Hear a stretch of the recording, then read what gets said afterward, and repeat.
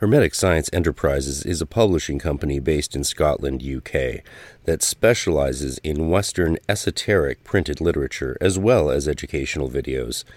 With various imprints under its belt, its roster consists of grimoire tradition literature, alchemical works, Golden Dawn tradition books, and the several texts and videos originally belonging to the philosophers of nature. Besides its downloadable videos and standard hardcover edition books, Hermetic Science Enterprises also produces beautiful and precious limited fine edition books that are true pieces of art.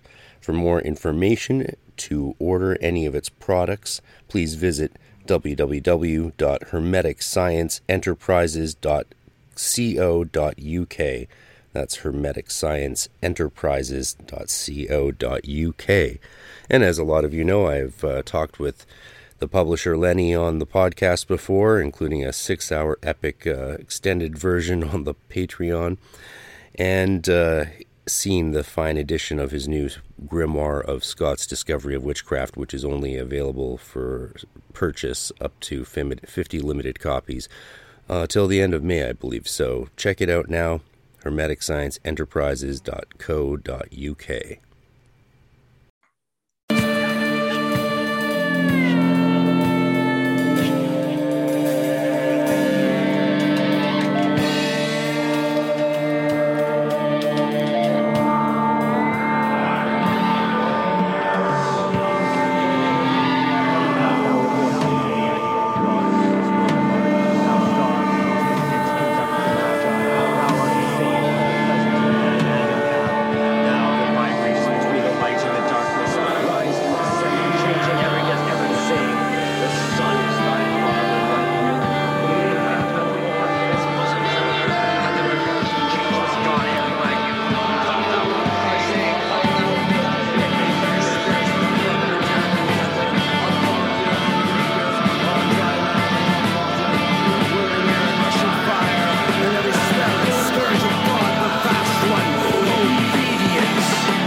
Welcome to Magic Without Fears, Hermetic Podcast.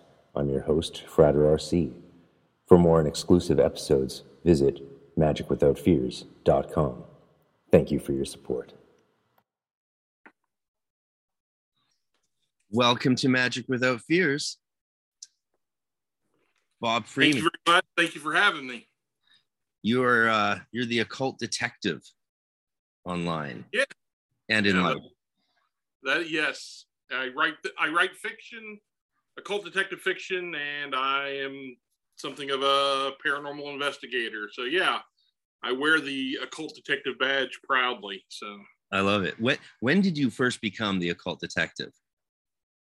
Well, that's interesting. So probably officially 1986.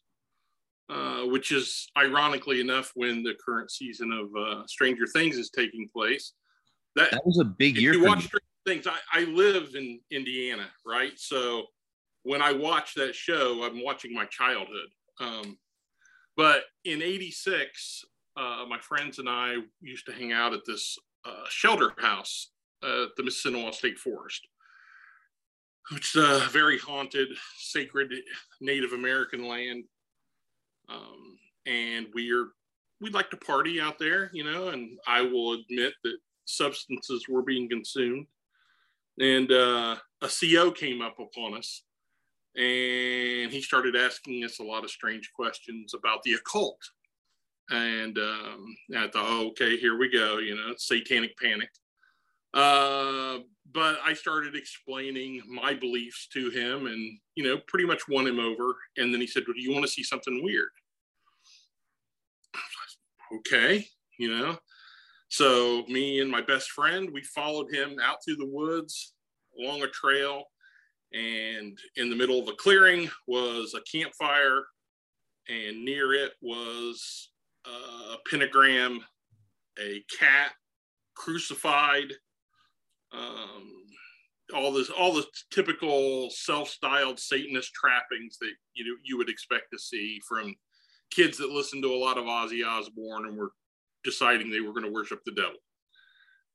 So I looked over the scene, explained to him what I thought was going on, and So I guess in that instance, I was an occult detective called in by the authorities to investigate a crime scene, and I used my expertise to help them figure it out. And then they started calling me, and I investigated a few other such situations for them. And there I was after that, that's what was kind of my thing. So.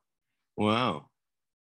Going back to 86, and Indiana is where Stranger Things is set. It is. Yeah. Actually, they released a book here recently, and they pinpointed exactly where Hawkins, Indiana is. And oddly enough, it's about 30 minutes from where I'm sitting right now. So yeah, it was like, they do a really good job on that show of capturing what life was like in this area in that time frame. It was rough. It was rough years. I played Dungeons and Dragons. I have played Dungeons and Dragons since 1978. I'm still playing with the same guys I was playing with in 1978. That's amazing. That's amazing. So we were raked through the coals, as you can well imagine, in that time period. So, but we came out on the other side of it. Okay. I remember, I'll tell you a quick little story. 1983. We're sitting in the cafeteria of my local high school. I would have been, in 83, I was a senior. So we used to talk magic all the time. I was deep into it. The other kids, not as much, but peripherally, they read H.P. Lovecraft, Robert E. Howard, all that kind of stuff. And, I would bring books in and we would discuss different topics. Well, as a joke one day, we pulled out a Hostess snack cake, and I committed a ritual sacrifice of a ho-ho, and everybody was laughing, and it was real funny, but so people started talking, and so suddenly we became those people, Well, we decided, a friend of mine had bought a copy of the Simon Necronomicon. All right. In fact, that very copy is right behind me. Yeah, look at that, right on the shelf. This is the very book that he had brought. And we decided we were going to perform a ritual from it. And we got 13 of our friends together, and we went out to the Mississinewa Reservoir, to a place called Goose Creek. And all right, so it was a very cloudy night of a full moon. The person that was going to perform the ritual parked at the top. I took everybody else down this old derelict road. I should explain the reservoir. There used to be an art commune down there called Somerset. Now is underwater. But when they let the water out in the fall, you've got all the old roads and derelict buildings and stuff. It's really creepy. But so we go down this road, and I'm setting up circles of protection to put the spectators within so they won't be harmed by anything that we do. Well, as we come down this road, the water's, completely low. There's all these dead trees, reaching up to the sky. They look like accusing fingers pointing to the heavens. And suddenly the clouds parted around the moon, and it looked like an inverted pentagram framing it. And one of the girls just freaks out. And then somebody else said, "Why are there dead fish everywhere?" And it was covering this road, and that's because the water had lowered and the fish died. Mm-hmm. But and then somebody says, "Oh, wait, isn't the fish the symbol of Jesus? Oh my God, what do we do? We shouldn't be doing this." And so they're freaking themselves out already. Well, we perform the ritual. It goes awry. People are screaming. People are running for their lives. It was all good fun, right? But then by the time we got back to school, the rumors around the high school was that we were sacrificing children, worshiping the devil. And so it got so bad that I got called into the principal's office on the day that I was supposed to be admitted into the National Honor Society. And he explained to me that he was not going to allow me to be inducted because I was worshiping the devil. And so I'm really upset, and I go and I talk to one of my teachers. So a bunch of the teachers got together and they marched down there and they demanded that I be allowed in because I was basically a good kid. And, you can't keep me out just because of some, harmless pranks that kids were doing. So I was, eventually I was allowed into the National Honor Society, but that's what the 80s were like in Indiana and in most places around the country, I suppose. So at that time period. Yeah. Wow. Yes. I know Yeah, it's fun stuff. Yeah. 86 is when I graduated from my big wheel to a bicycle. And, and so I have very good memories of that year and life at that time. And my parents had played D&D in the 70s, but had to stop once I was born, or my mom had to stop once I was born. She thought she wouldn't have to, but she didn't realize how much work it would be. Right. Especially like I was really sick because I was undiagnosed celiac. So I was like, the doctors thought I was going to die the first few years. I was just screaming in pain my whole childhood, basically, until I got a little bit older. And yeah. So now you're like a gluten-free diet and all that now? Yeah. My son is as well, right? So he has it's a challenge. It is. Like I have to be careful with even just basic grains like rice and stuff. So but you feel so much better once you make the switch that it doesn't matter. You wouldn't consider going back to it. Like it's right. So just to protect him, we basically I eat a gluten-free diet as well, right? But if I'm out somewhere and I just grab something, I can feel it immediately. Yeah. I can feel it affect me and I think, wow, so they're really doing something wrong to the grain, right? So yeah, grains become 200% more glutinous on average in the last 100 years. 100 years ago, celiacs died around the age of 3 to 6. Right. Yeah, and then like in the 20s, we lived to 9. By the 50s, we lived to usually our teenage years. So my dad was diagnosed with sprue, which is celiac disease, in 1952. In 53, he was diagnosed, one of the early cases. But he refused to believe that his kids could have it. So he made sure doctors never found out that he had it when they were diagnosing me and my sister. So that was fucked up. Yeah, all right. There's a reason we don't all talk anymore. Yeah, I'm sorry about that. He believed this is a spiritual. Let's take it back into this. This leads us right back into the occult, actually. It's because they were part of the Maharishi thing.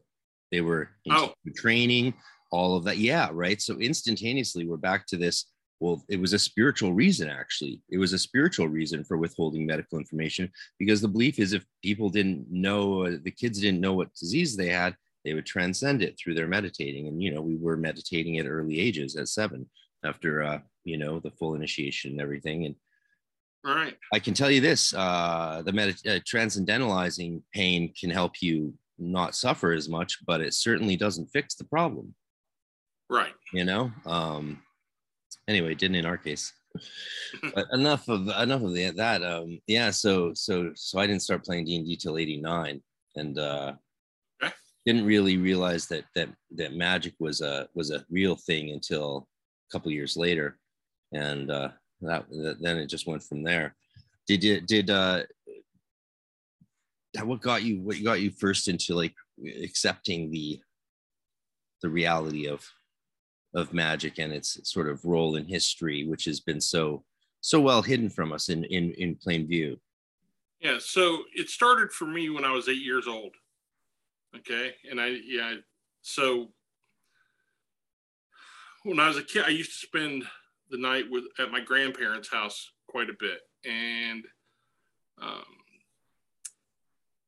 in the bedroom that I slept in was this old trunk, and it housed my great-grandmother's things. She was in a nursing home. And so I decided one night I'm just going to dig through this trunk, and it was full of astrological charts and different like religious tracts, and I came across this book called Unseen Forces by Manly Palmer Hall. And it had, just like a really vivid illustration on it. The book was from like 1946, I think, this particular track. So I sat and read that, and it was all about elementals, basically undines and salamanders and all this, and the dweller at the threshold. And I'm reading this, and I'd always been interested in fantasy, and I read comics and all this. But as I'm reading this, I realize that this person is explaining something that's real. And so I immediately believed it because I wanted it to be true, right? And so here's this book telling me that it is. And I'm a little kid enough that I buy it hook, line, and sinker. So I immediately started trying to find other books. And so at the Converse Library, they have a Carnegie Library there. This is a small town population of, at that time, it was about 1,000 people. It's a little less than that now. But they had, and again, this is the early 70s, but they had Gerald Gardner, they had a bunch of Sybil Leek stuff. So there was plenty of things for me to read and learn. And so I started adapting witchcraft as I read from these books, and kind of merged them with Norse mythology, because I had read a book called The Children of Odin that I was really taken with. And I realized that my ancestors would have worshiped those gods, right? We came from Scandinavia, Scotland, England, Ireland, totally Northern European. And so I just adapted whatever rituals I could find from witchcraft and replaced, the Celtic gods that they generally dealt with, or Greek gods, and replaced them with the equivalent Norse deities and perform rituals and stuff like that. So that's kind of how I got my start. Yeah, that's cool. I also, my first love was the Futhark runes that I would cast every night before I went to bed. I'd read them and make a note in my diary, and that was how I sort of really got into something. There wasn't as many books though back then on the Norse stuff. There was like a little Norse magic book. There certainly wasn't the publishing wave that you have now, it seems like. So I'm not too familiar with the Norse stuff, despite my early interest in it. And now it seems like I see authors, I see books like The Hanged God, that must be Norse. Right. That's like, yeah. I don't know the literature, so I'm thinking you might be able to give me some view of what's going on with it now, because it seems like there's a lot of exciting stuff going on in Norse magic and all of that.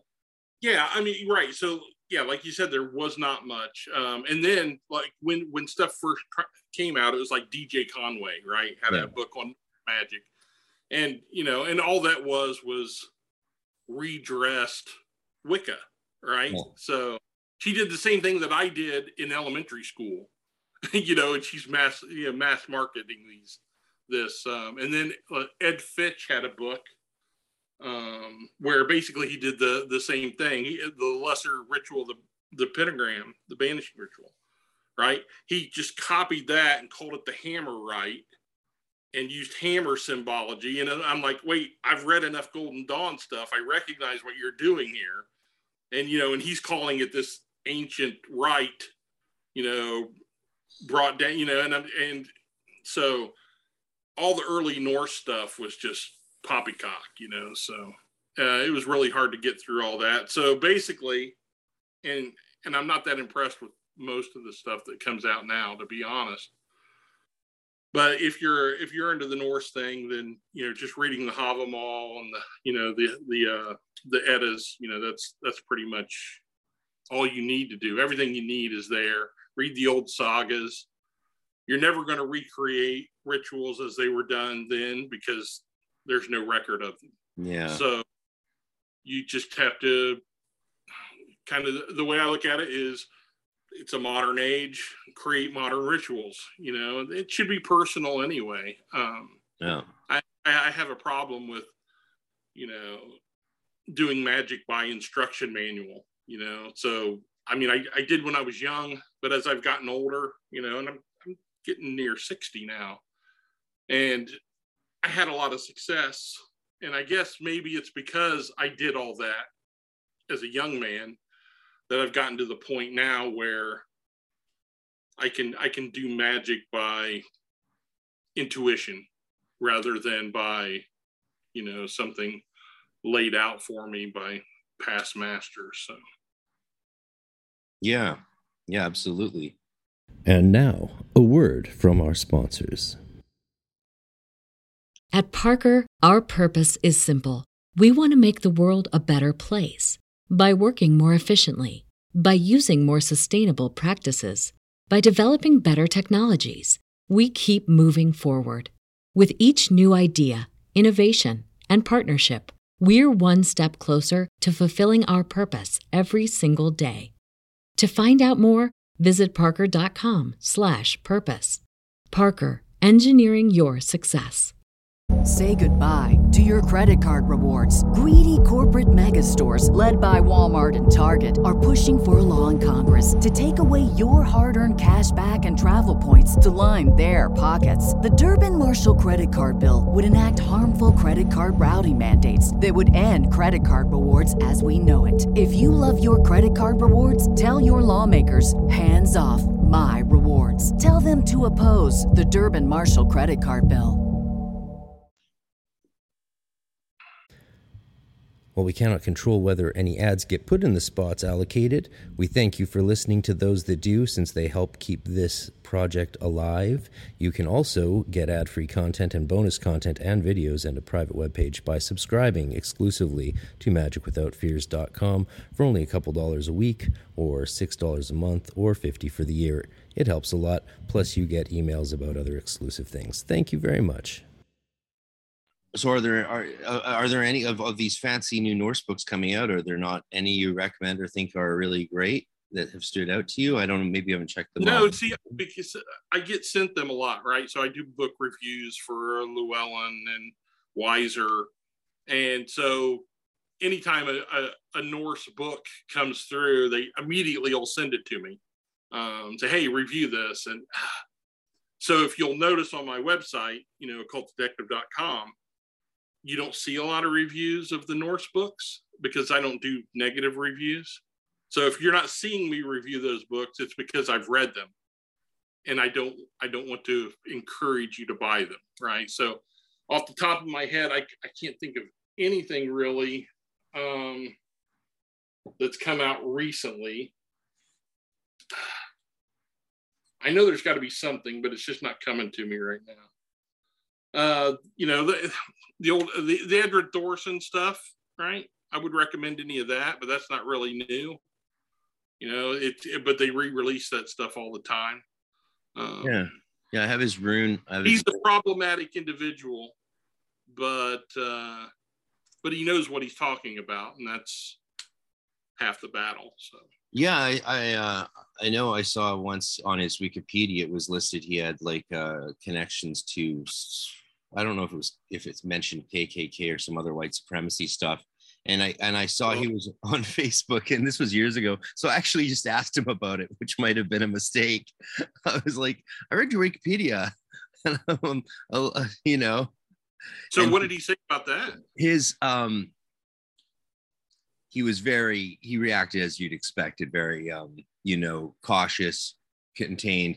My assumption obviously was that it was people messing with him, because, you know, when I read it, I remember thinking like, who would, you know, and in those years it was hard for me to imagine anyone having anything to do with that kind of stuff. Of course, it wasn't all the rage that it seems to be now. I don't even know. I don't even know how to talk about it. I know that he was in the LeVay's Church of Satan. I know that he was in the Temple of Set, right? So it always was weird to me how you marry those things together, you know. So, but it was also, you got to remember the time it was, right?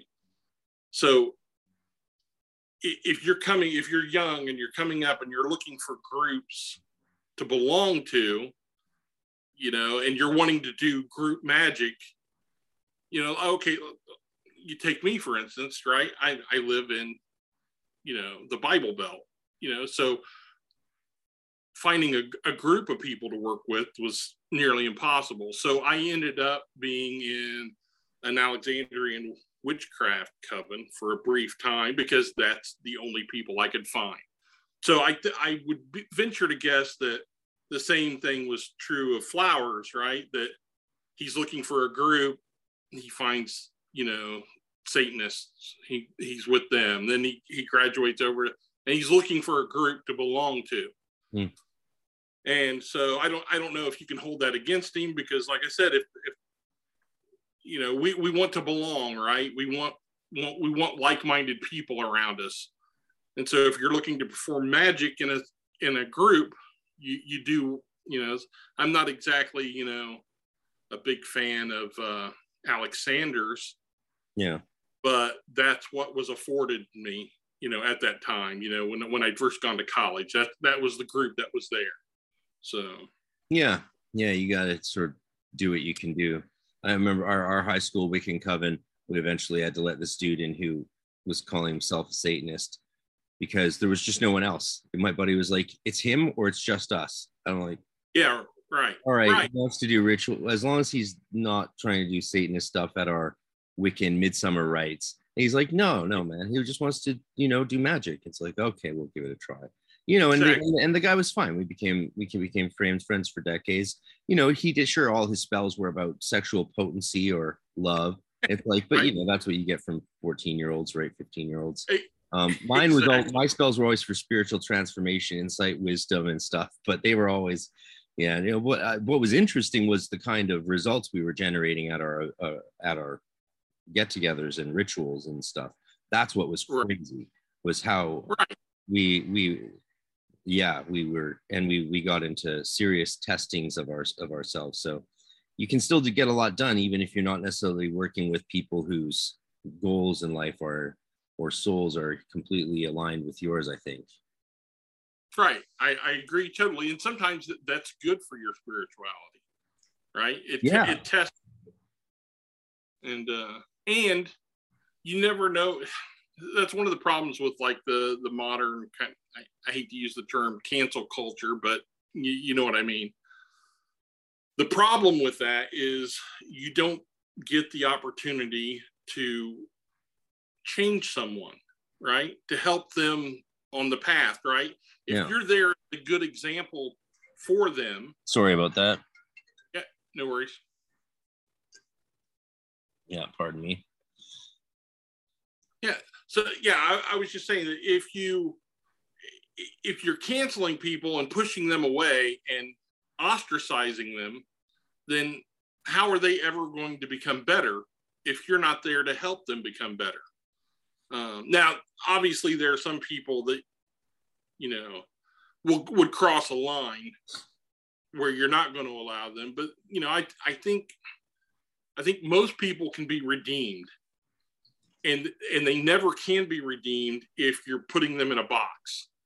Yeah. And throwing them away. Yeah. So, yeah. So I accept people as they are. I try to, and until they cross a line, and everybody's going to have a different line. But the whole point is why we do this is to become better individuals. And I think you become a better individual through becoming a better community, if that makes any sense. Yeah, absolutely it does. I agree. And that's one of the things like that I think we need to somehow try and do is just keep disagreeing with each other without trying to destroy each other. It just doesn't work, really, as far as I can tell. I mean, it just begets like I had to go through like the Golden Dawn Wars in the 90s in a really serious way. Right. And like it was not fun. I mean, I wasn't really involved in it. I was too young. I was too young and too focused on the actual studies we were doing, but that stuff was going on, right. And it was a nightmare. It was really unpleasant. And I think a lot about how it might have been avoided, but it's really hard when you have a few people, just like a couple bad eggs, a couple rotten apples, just trying to, so many people come into the occult and see a chance to take advantage of others by claiming titles and knowledge and power, and then lording it over other people, and they think that that's actually what it's about. I mean, you actually did an article recently on one such influencer that shocked a lot of people. I noticed a lot of the young occultists I've talked to. I did an interview with, of course, River the Nematon, and a lot of people were surprised to see, I think, an adult comment on the situation. I think that's what caught people off guard about. You're the occult detective posts, what's going on with this Wiser Darling thing, and people. I saw the youngins sort of go, oh my God, this is actually like something people are really aware of. And I'm like, yeah, people are aware of this stuff, because you think we're not watching what's going on when if we see people crying on Instagram because mobs of people have bullied them for reading Evola or something, right? Like, are they? So then people notice that. You think all of us don't notice that that's how you're using your influence to like bring people to tears and bully and threaten them? Yeah. And you're going to hear from us eventually when the shit hits the fan, and the shit definitely hit the fan, eh? It really did. It was, I was very thankful that I was able to get Wiser to actually comment on it. And I thought they had a very reasoned response. Because I mean, that could have gotten really ugly for them as well, and when they were attacking the publisher, when it evolved into that, it's like, you people don't understand how publishing works. Of course, they offered Georgina a deal because she had influence, right? She had a following.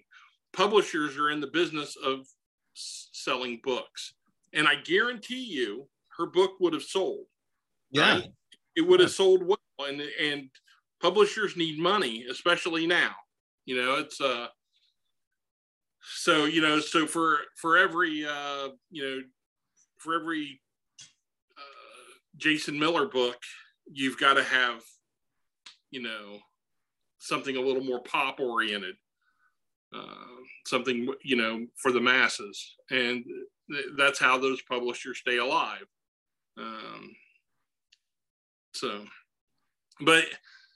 And people forget just how young these kids are. My goodness, when I would hate. I'm so thankful there wasn't the internet when I was 20 years old. I'm sure I said a lot of stupid. I guarantee you I said a lot of stupid stuff, and I probably believed a lot of stupid things.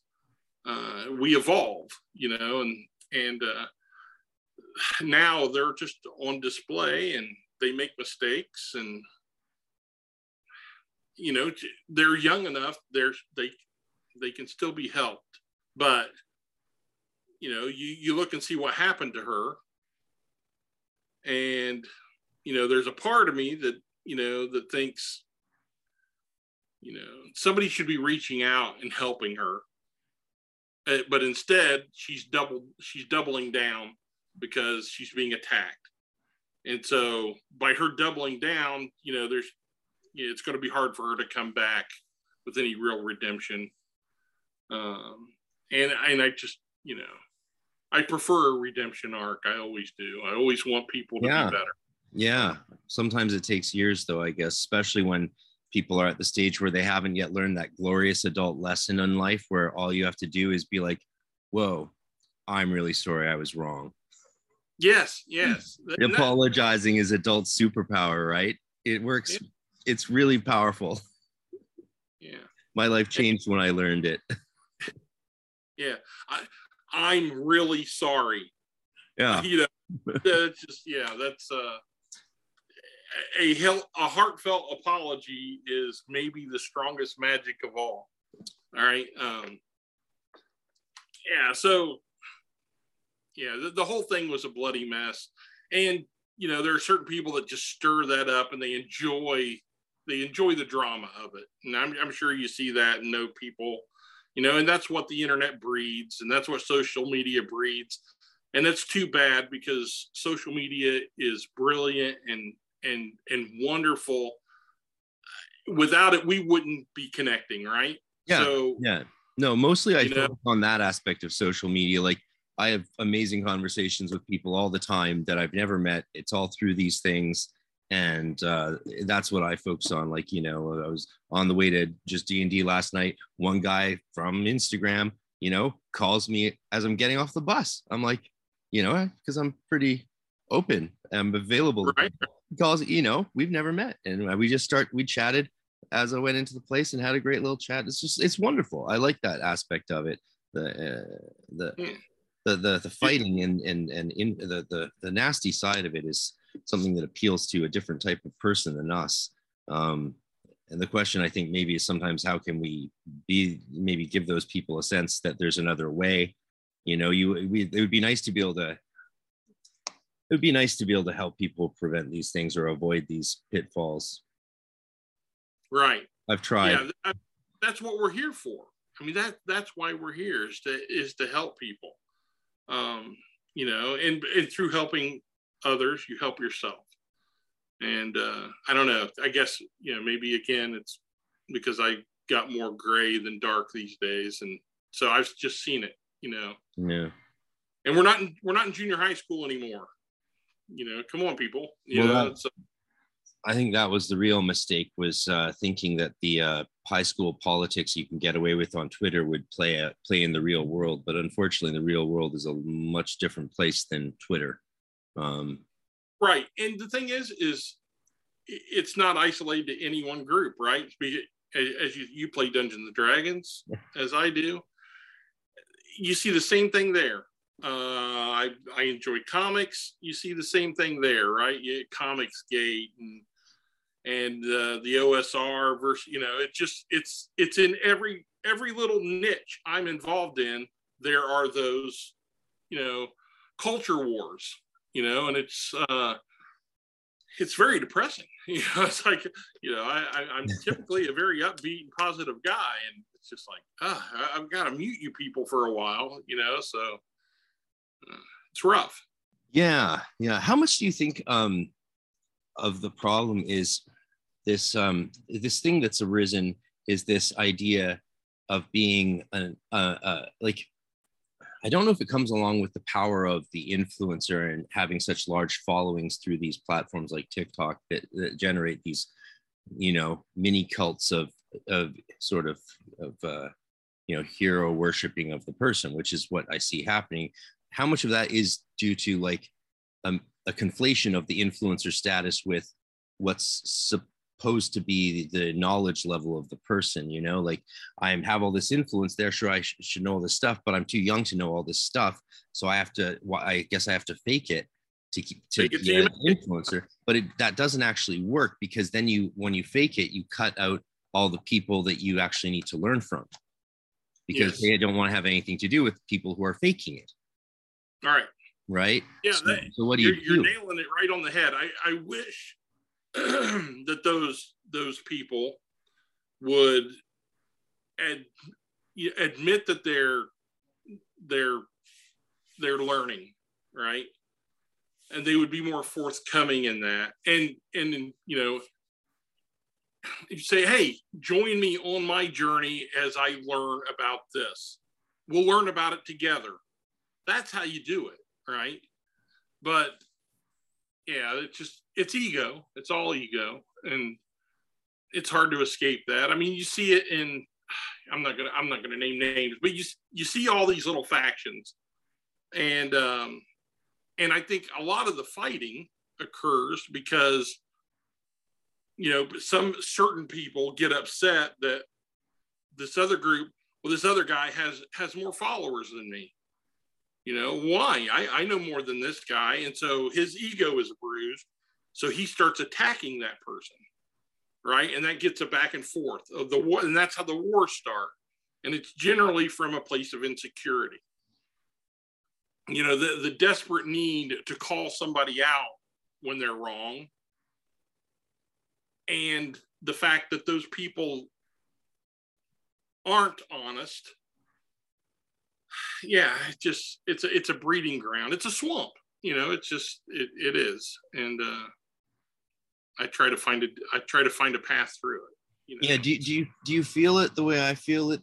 That you want to, try and at least leave, the people coming after us in as good shape as possible, so that it doesn't devolve into some strange occult future of, I don't know, so many bad things can happen with ideologues and occultism, as we've seen from the 20th century. You worry about the future, or think about how you can better influence it. Right. Yeah. So, yeah, I agree with you totally. Because you're a dad, right? You just had a kid graduate. Like, this is something right. you probably, more about this kind of thinking and relation to the world than I do, having no kids. I was lucky, my son's 18, he'll be 19 in October. And he's a brilliant kid. I mean, just smart, well-rounded. But he was insulated from those kind of high school politics like that we discussed earlier, right? So he never had to experience that, which is good. So as a parent, that was a blessing to me. So most of his friends are older, like my age, or slightly younger, guys in their 40s. And he's a writer also, my son. Cool. And that's, as he graduated, that's like, where are you going to go to college? And I want to be a writer, and that's what he's doing. And he's talented. So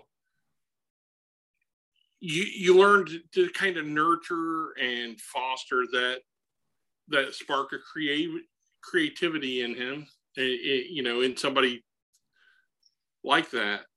The same thing with, any extended people that you're connected to, by lifting people up, you lift yourself up and you lift everyone around you. So that's like the best lesson I learned, just, positive reinforcement works. Negative reinforcement almost never does. So yeah. Maybe I grew up, I grew up in a house. I love my father to death, but he was very old school. He was quick to a belt. And that's he taught you from, with a fist. So, and I definitely did not want to raise my son that way. And so, but that's the same kind of thing you see, on the internet, and is that people are quick with the fist, they're quick with that negative reinforcement, and that you just don't get anywhere like that. Yeah. Kind of depends on the platform you're on, I think. I'm sorry, what was that? It sort of depends on the platform. I checked out, I jumped a little bit back on Twitter recently, and yeah, that's a very negative platform.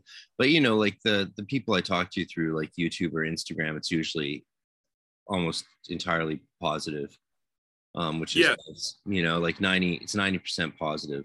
And then and the block button works well, the delete button works well. So that's as far as I need to get into cancel culture. It's like, you're canceled. I swish your right.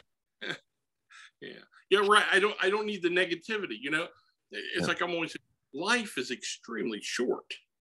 I'm on the back end of it.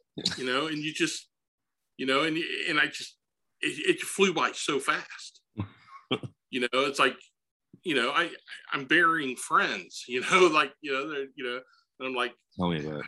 I mean, I'm not that old. I still feel young. I still feel like the same, 12-year-old kid, who first rolled a D20. I feel like, I still feel that that spark. That's a secret, yeah. but, at the same time, I'm late 50s. So yeah, there's more road behind me than ahead of me. And if I can impress anything upon these young people that on the internet that are, engaged in these, idiosyncrasies, it's that this is it's going to be gone before you know it, and then you're going to be that 40, 50-year-old that's, looking back and going, why did I waste so much time on all that negativity? And, so luckily that's a lesson I learned pretty early. So, but that's, maybe kids aren't doing as much hallucinogens as I did when I was young. So you think that's it? I do think so. Right. I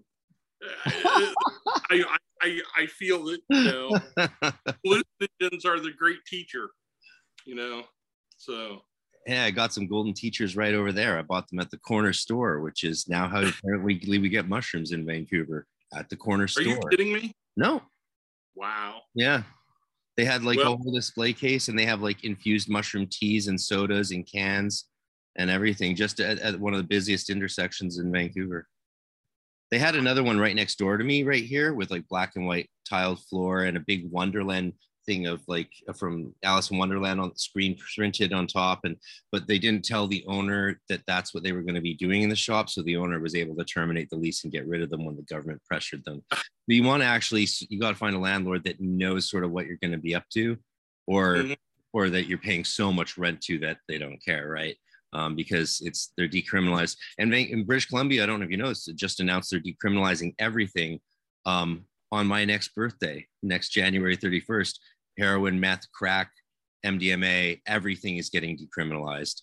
And yes, as of the other day, you can't get a gun anymore. I actually even tried, because some people were saying you still have time, and I called up and they're like, no, we won't let you go through the course that would let you qualify. So they're legalizing drugs, basically, and taking away guns from non-criminals. So it's going to be an interesting future. I'm very curious to see how that plays out. Yes. Yeah, it's an experiment. That's definitely an experiment, isn't it? It sure is. As long as they're only decriminalizing personal amounts, by the way, just to be specific. So it's 2.5 grams of heroin, I guess, whatever that is. So my next birthday party, we can all do meth. Great. That's the right path. But I know, right? Criminalizing it, because I don't think you treat drug addiction with jail, right? No, yeah. And the stats out of Portugal are very enticing. Where I live, I would do serious jail time if I just had a joint. So crazy. Yeah. So yeah, it's so weird how different. Now, if I went into Illinois or Michigan, well, there it's legal, so those are the border states to me. So yeah, it's odd. Yeah. But I'm a proponent of, marijuana, psilocybin, LSD, MDMA, all the fun things. Yeah, I'm excited. There's a lot of good things. But my town where I live in, like I said, less than 1,000 people. I live just on the outskirts of it in a little wooded area. But a week doesn't go by that there's not somebody overdosing on fentanyl in this little town, right? We just had a murder a couple of months ago. Yeah. 3 guys murdered a guy in the street over a drug deal.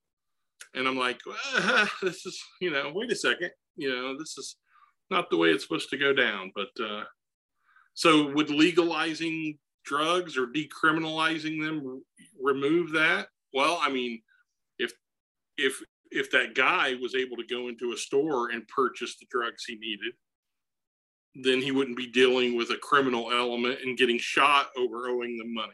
Yeah, and you don't have the people can be safer with like the dirty drugs kills a lot of people. So like exactly. Well, that's the deal with fentanyl, right? So they're Yeah. buying heroin and they're getting fentanyl instead, right? So yeah, and that's why it's being apparently, like here in Vancouver, apparently a lot of people want the fentanyl. Like they'll only buy their meth or their heroin if it also has fentanyl, and if it doesn't, they consider that like, shitty.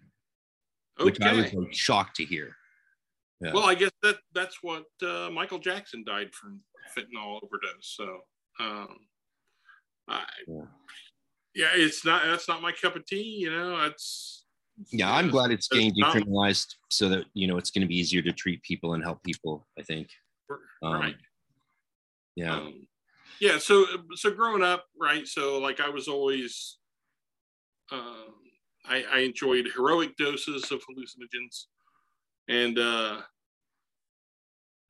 you know, like I was always surrounded by people that were wanting to party, you know, and you know, go out and have a good time. But I was always using drugs as a part of my spiritual progress.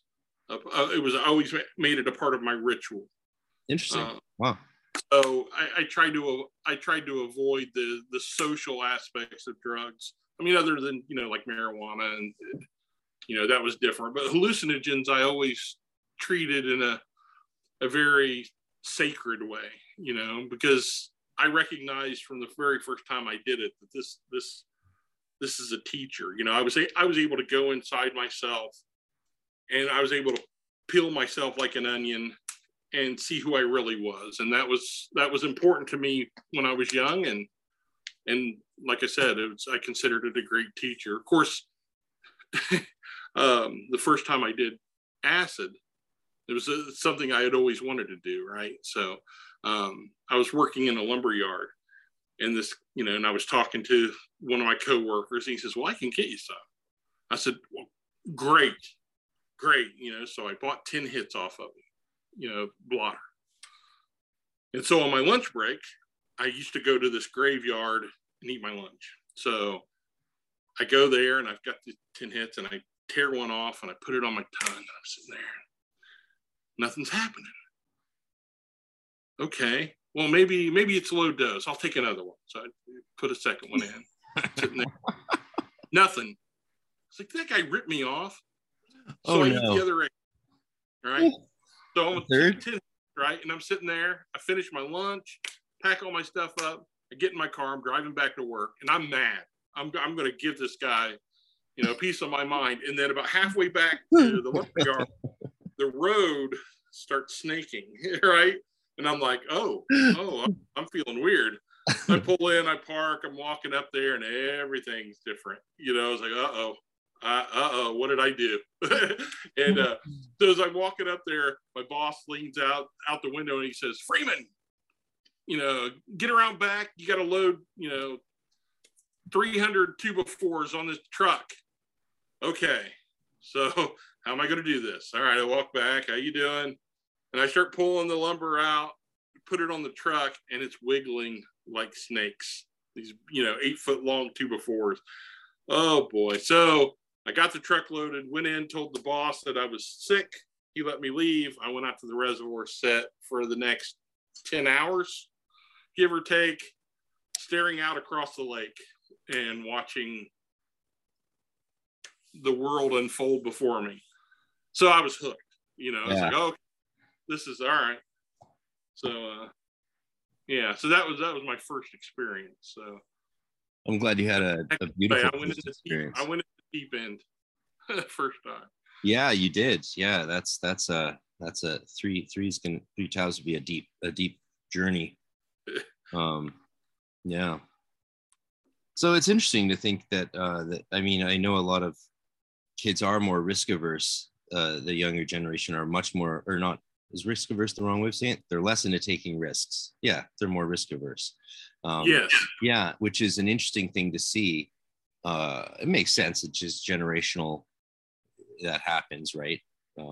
Responses to the previous generation and all that. But I wonder if that would be helpful for them to maybe just take a few more chances in the psychedelic department or something like that. It's hard to say. It's always hard to say because everyone's so different and everyone responds differently. And if you don't have the right people introducing you to things with set and setting and stuff like that, it can get really ugly.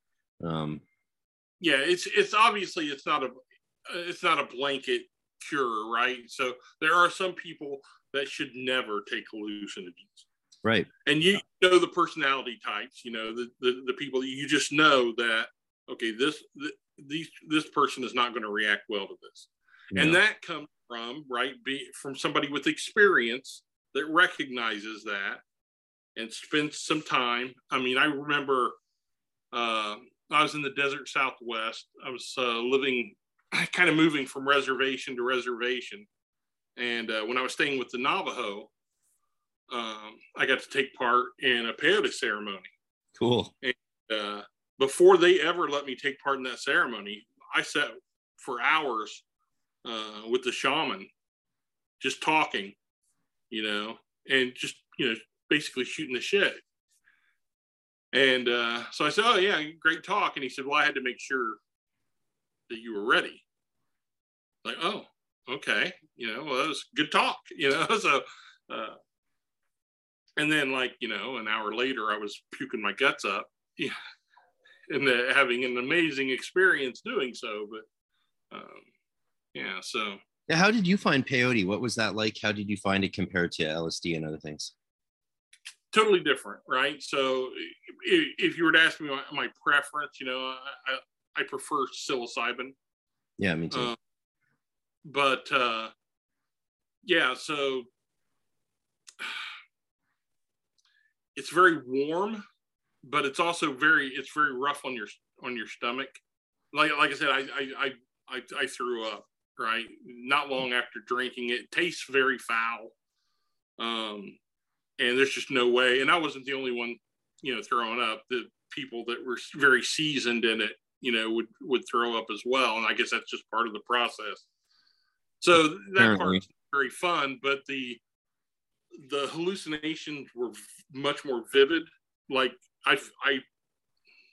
so I'm in like a little sweat lodge, right? And so when I go to vomit, I leave the lodge, step outside, and I'm throwing up, and my eyes are closed, and you know I just feel myself expanding, and then when I opened my eyes, I was like in the backwoods of Indiana in the winter, and it was cold, you know, and I'm in like, you know, calf deep snow, and I'm seeing animals, you know, running, you know, out in the little field. I'm surrounded by, you know, trees, you know, ash trees, and there's some pine. There's a lake nearby, and I pretty much knew the spot. It was a little different, but you know, it was very similar to a spot, you know, near my home. And then, you know, you kind of blink, and then you're back in the desert, and you know, and it's cold there too because it's nighttime, but. Yeah, it was very transformative. I mean, I was in another place, you know, almost like I had teleported, you know, to that location in another time, and then snapped back. And it probably lasted, you know, that part of it probably was 10 minutes maybe, but then after that, you know, you're just kind of. It was similar to a psilocybin buzz after that, right? So, you know, everything's so crisp. And my favorite thing to do, you know, on psilocybin is to stare at a tree. My absolute favorite thing. Sit out there, just stare at a tree and see every distinct leaf, perfect, crisp. And I could see each one individually, and I could see the subtle movements. And if I look at a cloud, I could see that cloud tumbling, you know, and all the energy in it. And I just love that connection. Yeah. You get that same energy, and it's coursing through you. And it's just, yeah, it's a beautiful experience. I wish more people had the opportunity, and it's hard around here. And I stopped doing drugs of any kind when my son was born because of where I live. Yeah. Look, I don't want to get arrested and go to jail and be separated from my kid. So now he's 18, so I'm starting to think, yeah, you're there at his graduation, all beaming. He's like, "You proud of me, Dad?" You're like, "And happy for me." It happened for me.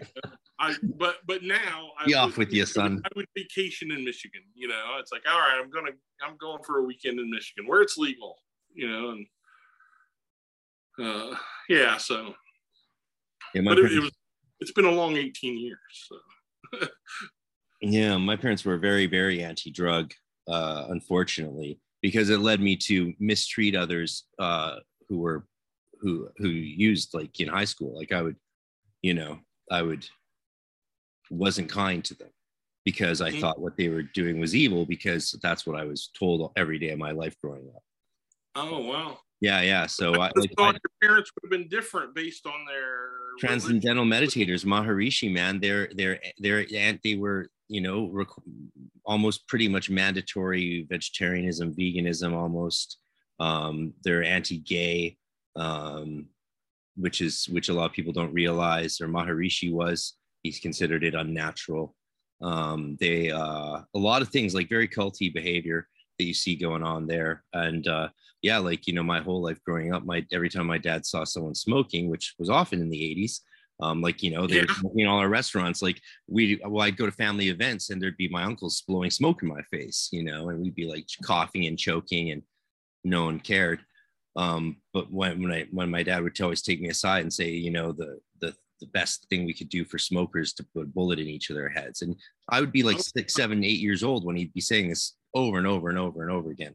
So it definitely influenced my younger life. I didn't even try weed till I was 24, tried a cigarette when I was 18, but that was about it. Didn't drink. So they didn't drink, didn't do anything, all of that stuff. So that was too bad, because it took me a while to like realize that I had been, misled. And worst of all, had been taught that it was right to abuse people who, enjoyed those things, which is crazy to me. Yeah, breaking that type of indoctrination is hard too. Yeah. I'm sure that is a real soul searching experience for you. I mean, and all kids go through that. You're indoctrinated by your parents in various ways. But that's extreme on your part. Yeah, right. So yeah. I didn't start, I didn't drink anything at all until I was 18. That's when I started smoking. I didn't do drugs until the summer after I graduated high school. And then I didn't do acid until I was 19. So, yeah. So yeah, I was kind of but most of my friends had been smoking and drinking since junior high, but I always thought it was, body is a temple. I shouldn't do that stuff. And yeah, I think I was a musician, right? And so like I wanted to look like Jimmy Page, so smoking a Marlboro cigarette and letting it hang, while you're playing. Well, it just seemed natural. That takes a little practice. Oh. What's that? It takes a little practice. Right. Yeah. Right. I remember the first band rehearsal where I was able to keep smoking while playing, and afterwards I was like, do I really want to start doing this? And I was like, no. Look, nothing looks cooler than when you take your cigarette, and you put it, in the guitar, in between the strings. And yeah, I did that, and then I almost burned the Gibson Les Paul Silverburst, and was like, oh, that's not smart. Right. Yeah. So when did you start playing guitar? I didn't start playing guitar till 2013, 2014.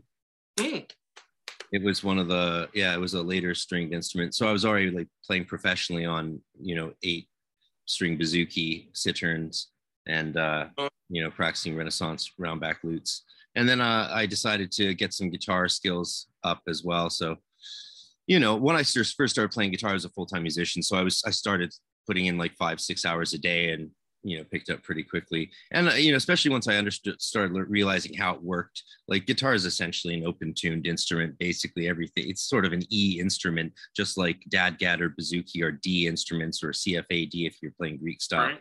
And once you understand that, and understand how the movements work, where all the chords are up and down the neck, then it was like, it was easier to wrap my head around than I actually thought.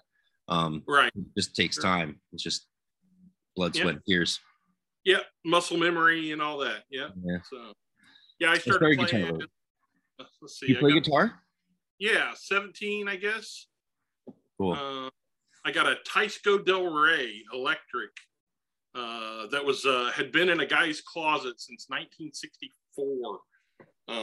He bought it because he was a Beatles fan and then never learned how to play it. So it sat there in his closet, and he sold it to $60. So, and I just got it back. Right, my first guitar, and I just got it back. A buddy of mine, I sold it to a buddy of mine in the mid to late 80s, and he just married a woman from Ireland, and so he was moving to Ireland, and he stopped by the house and said, "Hey, would you like to have this back?" And I was, "Are you kidding me?" Yeah. So I was over the moon. So. It was fun to play it again because that's what I learned on. So it was great. Yeah, cool. Very cool. So I was in bands and stuff when I was younger, and I played a lot of classic rock, that kind of stuff. So. Sweet. Yeah. I'm actually, after this interview, I'm actually meeting up with my friends, and we're going to see Jack White tonight at the Coliseum. Oh, really? Yeah, wow. Yeah. They got seats on sale for like $25 in the bleachers, and last night I just bit the bullet and got a floor seat so I could go right up to the stage, and that should be fun. I'm excited. It'd be a fun night. So what the ticket there run you?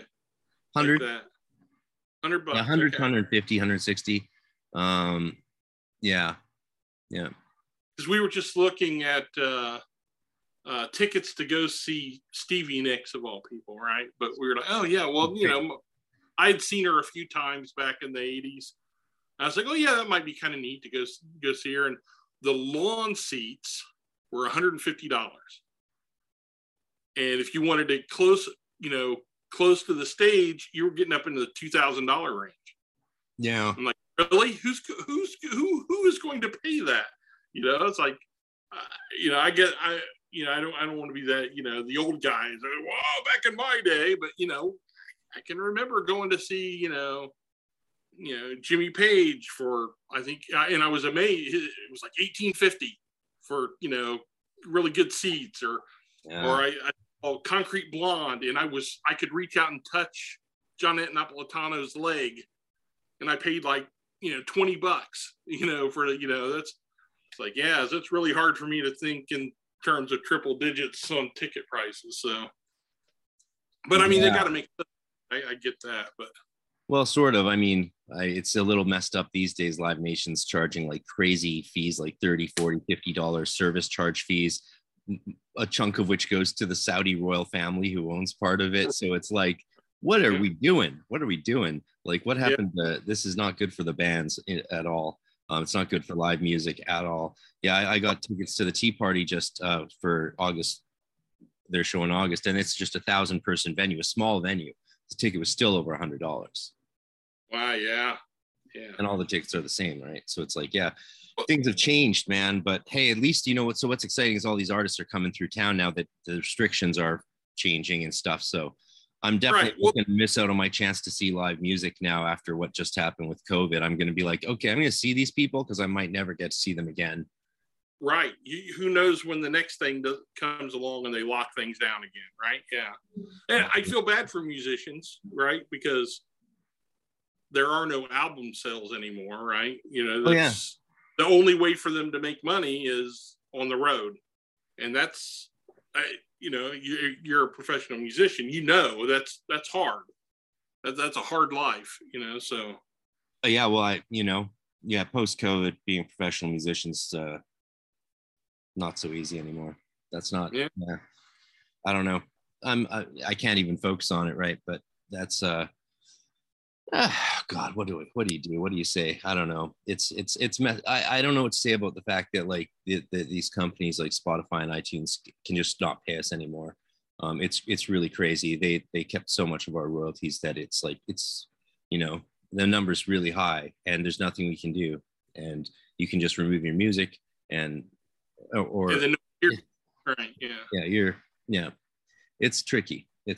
So I wonder if YouTube would be a better venue or something like that for music, you know, because then you get more of a live experience, you know, where you're performing for a camera. And then if you have enough followers and you make income from that. Well, like I use the intro to my podcast is the melodic bridge breakdown of one of my songs. It's so it's got some chanting and Nokia Thoth invocation in the background, and it's a beautiful little breakdown of instruments and effects from the master track. We use samples from the actual tracks instead of artificial samples. And because of that, YouTube permanently has all my videos demonetized and will never monetize them because as far as they're concerned, I don't own my own music anymore. Oh my God. Yeah, I've been through the ropes with them and there's just nothing to be done about it. So all the money that would have gone to me goes to the distributor, and the distributors just don't pay us anymore because they don't have to. Actually, they just charge us instead of a royalty check, which we used to get, we just get every year, we get a $1.50 charge from them. Wow. I know. Yeah. Wow. Yeah. And I've talked to industry people and they're like, yeah, we can get your music off there. It's like, I don't want my music off there. I want to put it back on there and get paid for it. They're like, oh, well, yeah no. Oh, we can't do that. That's not going to happen. That's bad as one of my best friends, his dad, who's now passed, sadly, but he was a songwriter in the 60s, and he wrote some stuff recorded by like George Jones, Conway Twitty, country artists like that. And so the royalty checks still come in, and it's like, they'll be like 14 cents, 36 cents. It's just like the check, the actual physical check probably costs more than the royalty that you're sending. But, that stuff adds up. I mean, he used to make, obviously, a lot more money the closer to when the song actually came out. That kind of stuff's not really as popular as it once was. But still, it's just kind of, somebody's making money. It's not the artist. So.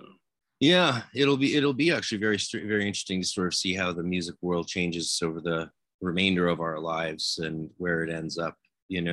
Fortunately, people will keep playing music because the live shows coming back. That's a good thing. I mean, that assuming our world lets that happen. But when the live performances became important again, all of a sudden, all of these rock stars and musicians who were mainly recording artists but sucked on stage got knocked out of the the culture of it. And that, to me, that was a really good thing because there's nothing more depressing than enjoying someone's album than going to see them live and be like, oh, they suck. Yeah, right. Total shit. They were using session musicians. Yeah. And that kind of stuff. Well, I can't remember now. Somebody was talking about how they were watching a band live, and they were watching the lead guitar player, and they were seeing him play, and he's sort of playing the solo. And he said, that's when I realized, they had somebody else play that. Yeah. And he learned it as close as he could. Right. Yeah. They had some session guy that ripped off this great solo that you hear on the record, and this guy is kind of limping through it, so okay, all right. Yeah, that's always a fun trick. I mean, that's an old problem. The Beatles had that problem too, right? Like, what's the song? While My Guitar Gently Weeps. Right. None of them could play an even remotely decent guitar solo for that song. None of them could at all. So they had to bring in Eric Clapton. Right. There's nothing wrong with using the session players, but like the live show can still be good, even if you can't play like fucking Eric Clapton. And the Beatles proved that, right? So they still played that song beautifully live, even when they didn't have Eric Clapton. Right. Yeah. So what you do in a situation like that is you bring the session players along, right? You can't afford it, yeah. Right. I was thinking about Fleetwood Mac, right? Which I loved growing up. And then they had that whole drama thing where they kicked Lindsey Buckingham out of the band, right? And so anytime they kick Buckingham out of the band, they always got to replace him with 2 or 3 other people because he's an amazing guitar player, right? And so and when they toured here recently, if you watch and look in the background in the shadows, there's another drummer, there's another keyboard player, there's a couple of guitar players, a bass player. They got a whole band behind them that are playing along with them. And I'm like, that's really odd, right? Yeah. How many bands do that?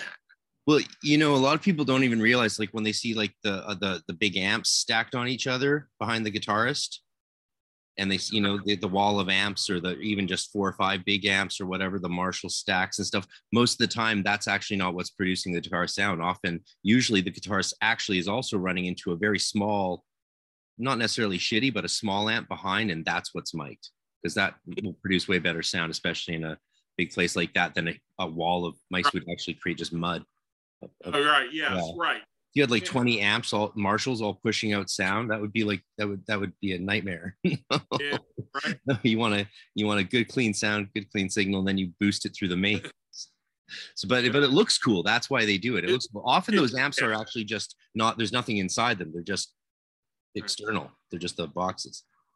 Yeah. Yeah. Amazing. So yeah, I'm glad we got to talk about music. I had no idea about your musical side, so it's really fun to get into. Oh yeah. That was my ambition at one time, was to be like a singer-songwriter kind of thing, and and that I consider that all a integral part of my magic also. So it's all interlinked. So. Yeah. Well, the great thing about music is you don't have to be doing it professionally to do the same thing for you. Right. Exactly. I've had so many friends that quit gigging because they wanted to focus on their music, and they're like, right. You have no idea how many new songs I've written and recorded demos for this year. Yeah, it's like, good. Yeah. And that's it.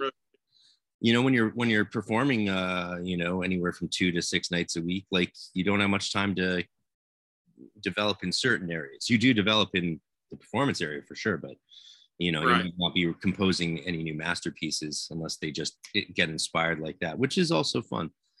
Yeah. Well, I guess that's the good thing about like a band that's improvisational, right? So you take like Led Zeppelin, for instance, where they would sit there and improvise, and then they would write songs on the stage, and then we'll remember that bit, and then we'll put it on an album, later. Rip off the lyrics from some unknown blues singer, and we got a hit. So yeah. I know. To quote Ian Anderson, if you took his lyrics and Page's and Zeppelin's music, they'd have quite a good little rock and roll band. Yeah, that's one of my favorite quotes ever, and it's a great way to get kicked off opening for Led Zeppelin. Yeah, it sure is. Yeah. Though could you imagine seeing like going to a show and the opener is Jethro Tull and then Zeppelin? That would have been fucking insane. That would have melted my. Yeah, I'm not quite old enough to have. Right, I just missed being of that age. So like as I'm growing up, it was Kiss and Cheap Trick and those bands, right? So that's I just missed it. So. Yeah. Would have been something I always tell my mom she was actually born at the perfect time in all of human history to be alive. And she's like, always gives me this look like, how dare you? What? It's like, because, for her, it was the 50s. I'm like, but you were 20 in 1968. Like, right. For someone who likes music, that just is like, it's the grail. You are the grail. Your life's the grail. You're 20 and 68. You literally, had you not been busy meditating and, with Maharishi, you literally could have seen everyone and heard everything. And when I think of having that opportunity, like, oh my God, like, I'm glad that I got to have the 90s, because we had some good musical stuff happen in the 90s. Sure. Since then, every 5 years, there's maybe one new band I fall in love with or one new artist I fall in love with, but it's not like it was in the 90s, where it was like one thing after the next, like Alice in Chains, Soundgarden, just the list just it didn't stop. Jeff Buckley, like it was amazing. Yeah, one of the most amazing shows I ever saw was Alice in Chains was the opening act.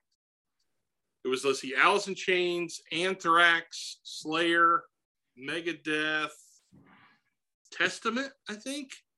It's just like a little, but I was there for Alice in Chains. That's the only reason I was there. They were the opening act. That's right when Facelift came out. So yeah. The 90s were a good scene. Yeah. So yeah. And I had just gone back to college then. Right. So after, like, I'd done like 3 years working in a factory, and then took a buyout and went back to college, and bought a Les Paul, and right. And so nice. Yeah. That was a good decade. So sweet. Yeah. When did you get into publishing and writing seriously? Oh yeah. So that was okay. Yeah, that's an interesting story. So I was always a storyteller, right? So, but I'd never really written a novel or anything. I'd, written here. I was a dungeon master, right, since 1978. So storytelling came easy. But so I got married in 2000, and the week of my wedding, I lost my job. So I started my new marriage, looking for work. And I wasn't having a lot of luck at first. So my wife, in her infinite wisdom, said, well, you're always talking about writing. Why don't you write a novel while you have this time? So that's how it happened. She would leave for work, and I would sit down and I would write while she was gone. And then when she got home from work, she would read what I wrote. So that meant I had to produce every night. I had to produce something that she could read, so that she knew that I wasn't just laying around, smoking dope and playing video games, right? So I had to sit there at the typewriter and make something happen. So, and that was a real bonding experience for us, as newlyweds. So I finished that first novel, and shortly after that, it was kind of optioned for a film. I'd met a guy online who worked for Dimension Studios. So they took it into development for like 2 years. They had me rewrite it a few times. It was like a horror novel, sort of vampires, werewolves, that kind of stuff, right? So Dimension at the time had made like, I can't even think of the movie. Underworld. Yeah. So that was right. That was successful. So they were like, oh, okay, we got another vampire werewolf book. Yeah, we can turn that into a film. So then they came out with a movie called Cursed, and it bombed big time. And so then they came to me and said, hey, look, we're going to go a different direction. And so they gave me the book back. It had never been published. So then I started shopping it to publishers, got it published. I wrote a couple of sequels to it. They did pretty well. And so it just kind of all came from me, losing my job, and my wife, and, kind of prodding me to actually do it. Sounds like you did not fuck up when it came to your choice in partners. No, I did not. Yeah. No. So we met at we both worked at Walden Books. God rest its soul. I loved that bookstore chain. So yeah, we met there in 98, kind of fell in love pretty quick, and got married in 2000. So yeah, she's been wonderful. she gave me the best gift I ever got, which was, my son. So, spectacular. I'm really lucky. Yeah, it's awesome. And how many books have you written, and how many have you published? And let's see. How many more are you going to write and publish? Yep. So I've published 6 or 8, and I've been in a lot of anthologies, that kind of thing. So I kind of want to write a couple of summation books, just to tie up the different series I have. It's a pretty intricate world that I created. And I'd like to kind of wrap that up for the people that have been reading it all these years, and give them a nice bit of closure. And then just focus on writing short stories, here on out. That publishing is so different now, and it's, what I'm feeling like I want to do is to write nonfiction. I'd like to write about ghost hunting, about that whole paranormal field, Yeah. And I've written for magazines and stuff before, articles and stuff, but yeah, that's kind of where my head's at now. Is that I kind of want to focus more on my life experiences, and maybe share the knowledge that I've gained in all these years. So, and maybe learn some new things along the way. So, do you find there's much exciting stuff going on in ghost hunting these days? Well, okay. The problem with the paranormal field is television, as you can imagine. So there's just a plethora of paranormal entertainment that kind of alters the way people look at things. And I've got a lot of friends that are involved in these productions, and they're quality investigators, but the shows themselves, they've got to make money, and I think a lot of the equipment looks good on TV, but I don't think it really works practically. So you've got that problem. So you've got all these new people that are investigating, and they're using all the toys, they're spending all the big money on that stuff. And I think it's harmful overall to investigations. And I'm the kind of person who, I don't think you're ever going to satisfactorily prove anything to anyone. So I don't even try. Right. So I don't go out and experience the paranormal and investigate locations to prove to somebody else that, hey, here's this thing that happens. I'm there using it in much the same way I approach magical practice. I'm there to converse with unseen intelligences, and I try to create a dialogue, and I try to learn from whatever entities are in these locations and have an honest conversation with them. Now that's very difficult, right? Because we're in separate dimensions. But that's the way I view it. So if you don't believe that ghosts exist, me showing you a video of a full-bodied apparition that steps through a doorway into a hallway, you're not going to believe that that's what it is, right? Nothing that's as good evidence as you're ever going to get. If you play EVP for people, that you pick up in these locations, and they're not going to hear it. They'll refuse to believe it. They think you're faking it or whatever. So I quit trying to prove this stuff to people a long time ago. And I just treat it, like I said, like it's a ritual. And I go in and I try to make contact and try to find out what's going on. Sometimes, most times you're dealing with just residual energies. But every once in a while, you get to meet that intelligent figure, and you can, relate. And then sometimes you come across negative things too. And there's, as you are more than aware as a person who deals in the magic realm, there's a myriad amount of different entities out there that you can come into contact with. So that's always exciting. It's certainly a thrill. So. I just talked to Daniel Rekshan, who did this book, of course, which is sort of his kind of scriptures channeled work, and it's all Enochian magic. This is all the aethers and working through all the aethers and channeling them, and to talk to extraterrestrials and extra dimensional beings and all that stuff. Very cool. Obviously, that was a lot of fun, and he's just 9 hours down the road, so maybe there'll be some events in the future that we can like. That would be cool, right? I'm all for that. I'm here for that.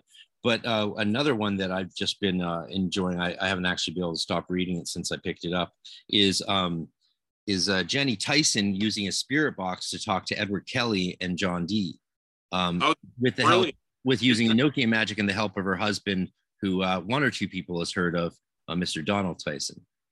Right. What? So this is Jenny Tyson using a spirit. That's what you call a spirit box. The scans the radio stations fast. Yep. Yeah. Yep. Sure. And when I got to that part, I was like, oh, that's what you're doing here. I'm like, okay. I was like, I'm really glad I'm talking to Bob Freeman coming up because, sorry, not Bob Freeman, Bob iPhone. Because I've got questions, or more maybe I don't actually know what questions I should be asking actually. Right. Yeah, I can see that. Yeah. But maybe you might have some ideas there for me as I work through this sort of really interesting book, because, it's the first time actually I've heard of someone using, just like Rekshan is the first time I've heard of someone seriously using Enochian magic to talk to aliens and engage dream work and that sort of stuff, right? Because he's not about the aliens in the sky so much as also the internal states and realms and extra, all of it. And she's then on this other sort of angle, which is very different. It's very sort of exciting for me, especially as I'm focused on de-purism these days, which is very, it is what it is, folks. But you sort of have to, after 20 years of Golden Dawn style Enochian, you have to switch it up a bit. Well, it makes me think of, are you familiar with John Tenney? John Kenny? Tenney. No. Tenney. He's let's see, he had a show called Ghost Stalkers, right? So, but anyway, he's more of like he's a jack of all trades investigator, right? UFOs, Bigfoot, aliens, the whole smorgasbord. But so a few years back, he had said, why don't people use Ouija boards to talk to aliens? Right? And when he said that, it clicked. It's like, why wouldn't you? And that's exactly what this woman's doing with this ghost box, right? And that's what the other guy's doing, using Enochian magic to converse with other intelligences. That's exactly the kind of thinking outside the box that the esoteric and paranormal field needs, because you've got all these tools. Let's figure out a new way to use them and make these connections. So yeah, that's brilliant. Yeah, I need to find that book. Yeah. I mean, obviously it's on Amazon, but I'm very impressed with Jenny Tyson. I don't agree with every view Donald Tyson has on Enochian magic, for example.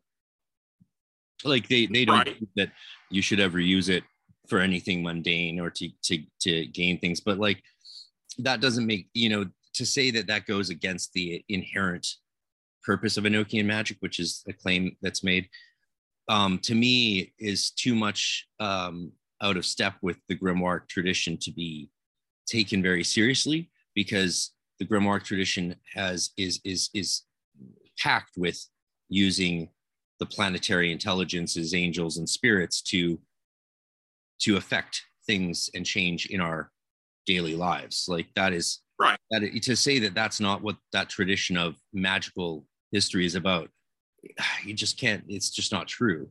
And so the idea that Dee would have been compiling a entire planetary heptarchial grimoire system of magic with these Enochian beings that affect change through these planetary rays or currents, it doesn't hold up.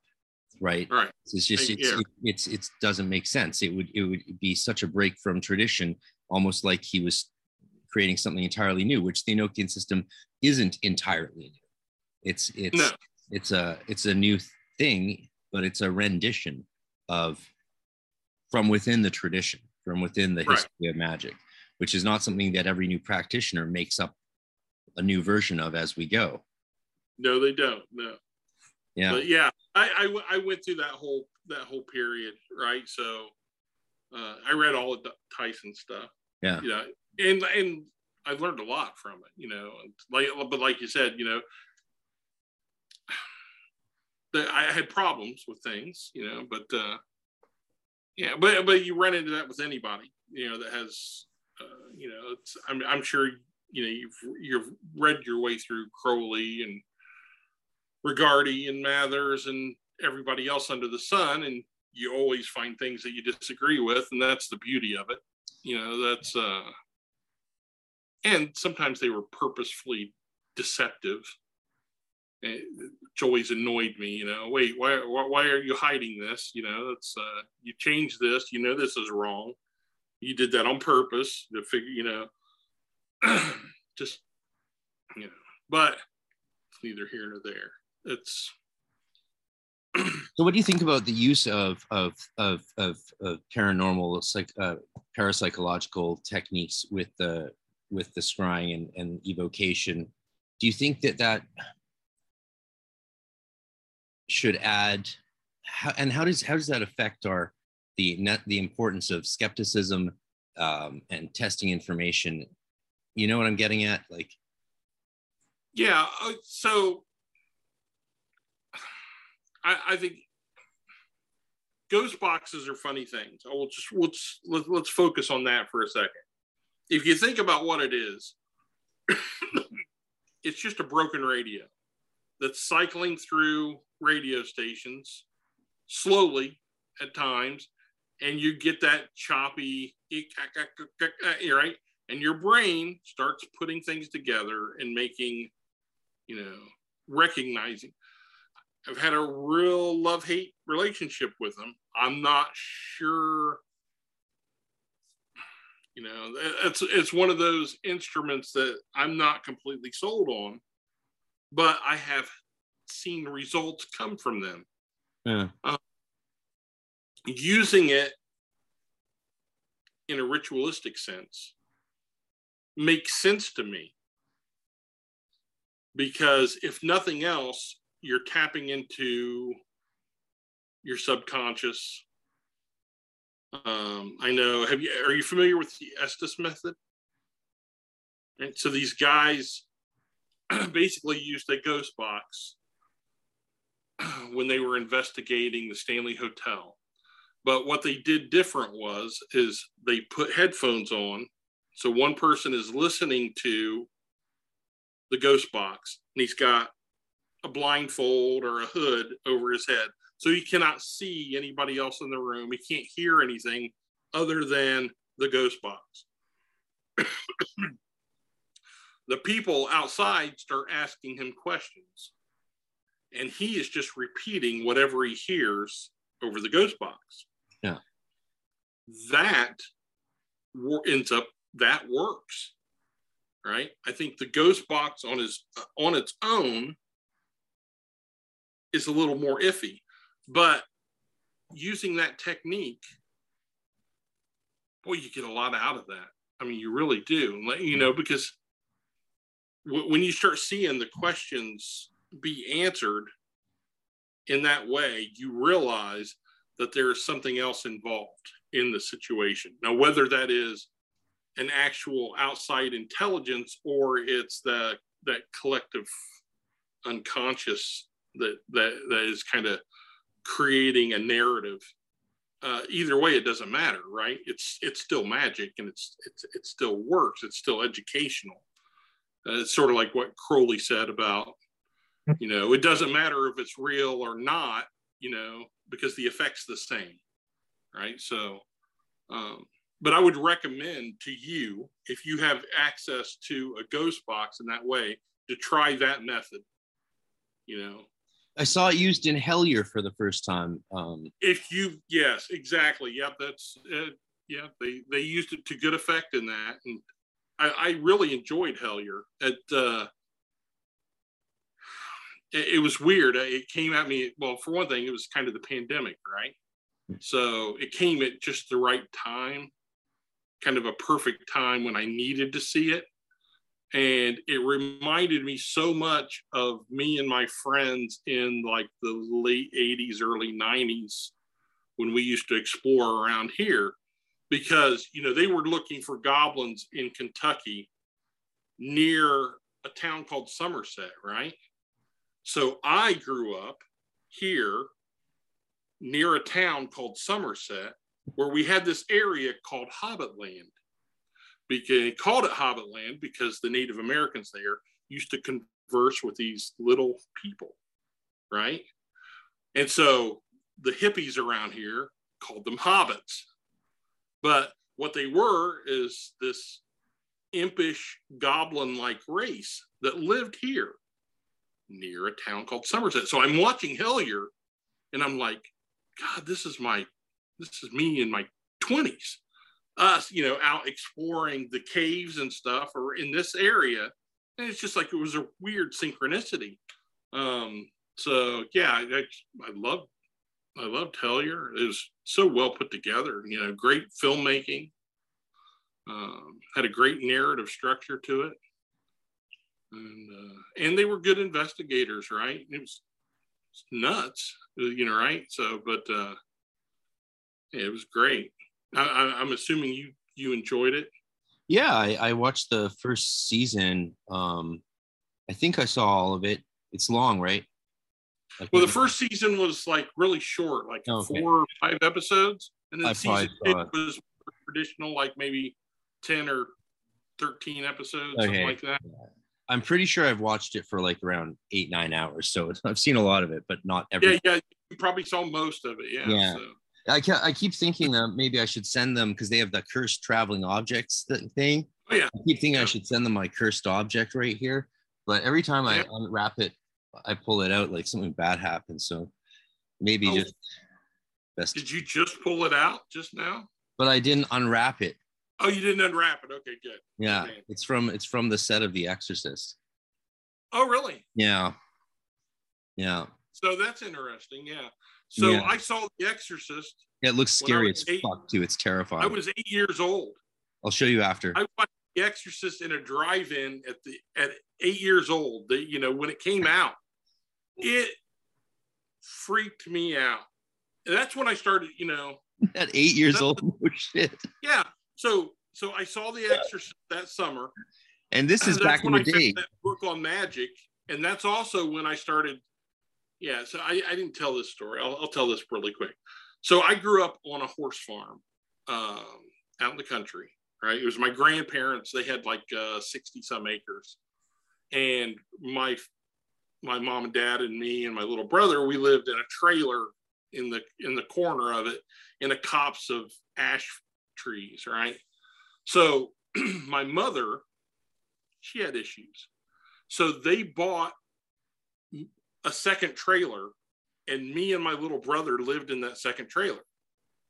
And, you know, mom would come over and look after us and such, but we had our own trailer. So I had a door that went to the outside. So age of 8, every night leaving that trailer, and we had a graveyard about a quarter of a mile from our house. So I'd walk up that country road and I would climb up in the old oak tree there and wait for ghosts, which that's when I saw my first apparition. But that little graveyard was fantastic, right? So it had all these urban legends associated with it. So back then it had a fence that surrounded it with a big wide gate. And if a woman would walk up there and open the gate and go in, she passed with no problem. But a man, when he opened the gate would swing back and hit them, knock them down or whatever, right? So it would attack them. So young kids went out there all the time. And it's a tiny little cemetery, you know, a couple hundred people buried in it is all. So all that stuff was happening at the same time. You know, me finding the magic book, me sneaking out and and looking for ghosts in that graveyard, and and The Exorcist taught me a lot about the occult. It lit a fire under me. And you got to remember, at that time, it's like when Kolchak the Night Stalker came out, and the Norliss tapes, and all these great kind of occult detective-like fictions, in cinema. So everything kind of coalesced into this, and Amityville Horror wasn't too long after that. You were kind of doomed.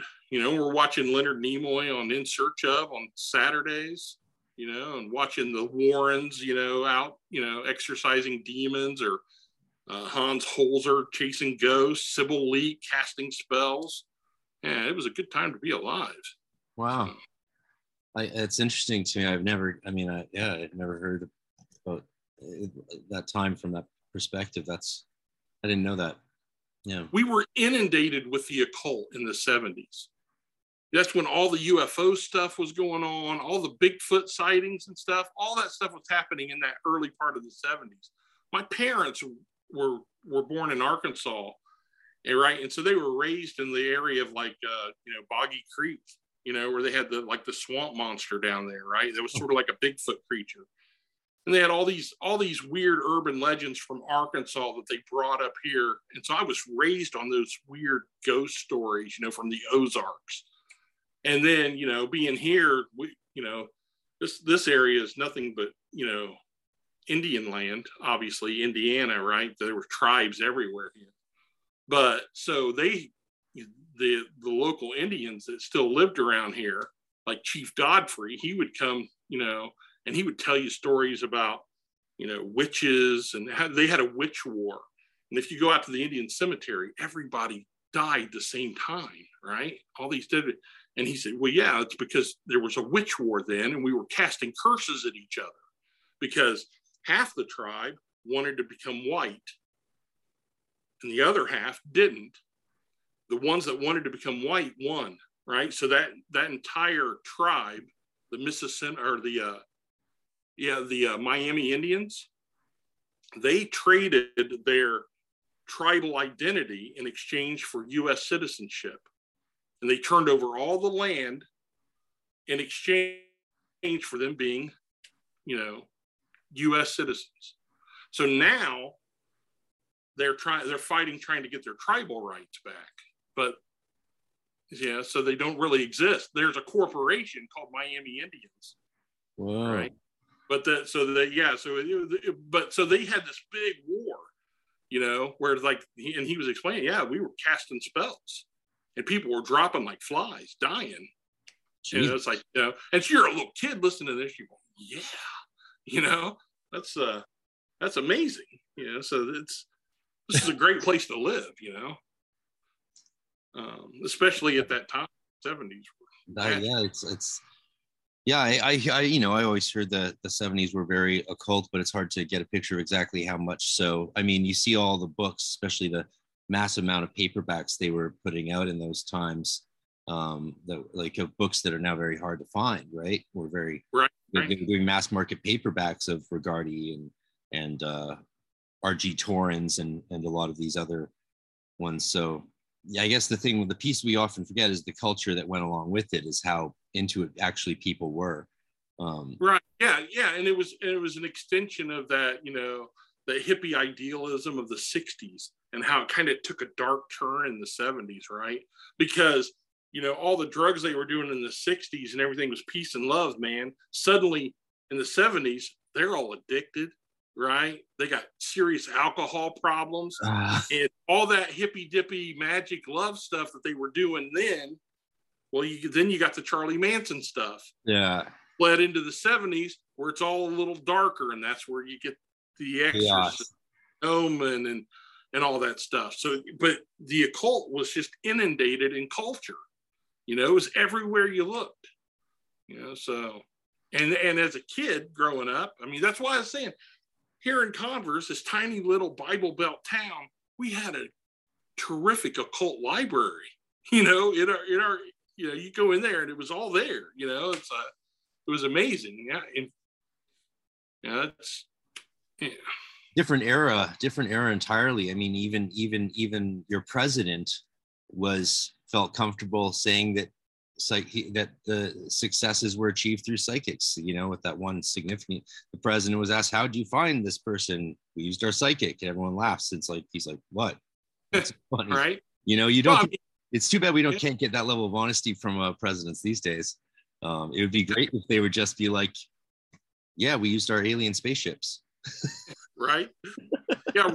Ronald Reagan consulted astrologers all through his presidency, right? Ronald freaking Reagan. He's using astrologers to make decisions. Yeah. You know, that's something else, you know, not to mention the fact that it's Republicans doing it's also, it. I mean, but Reagan especially is ironic because the reports are pretty convincing that their parties, like, there was trays of drugs going around that anyone could use, and these were the just say no people, right? Nancy was, Sure.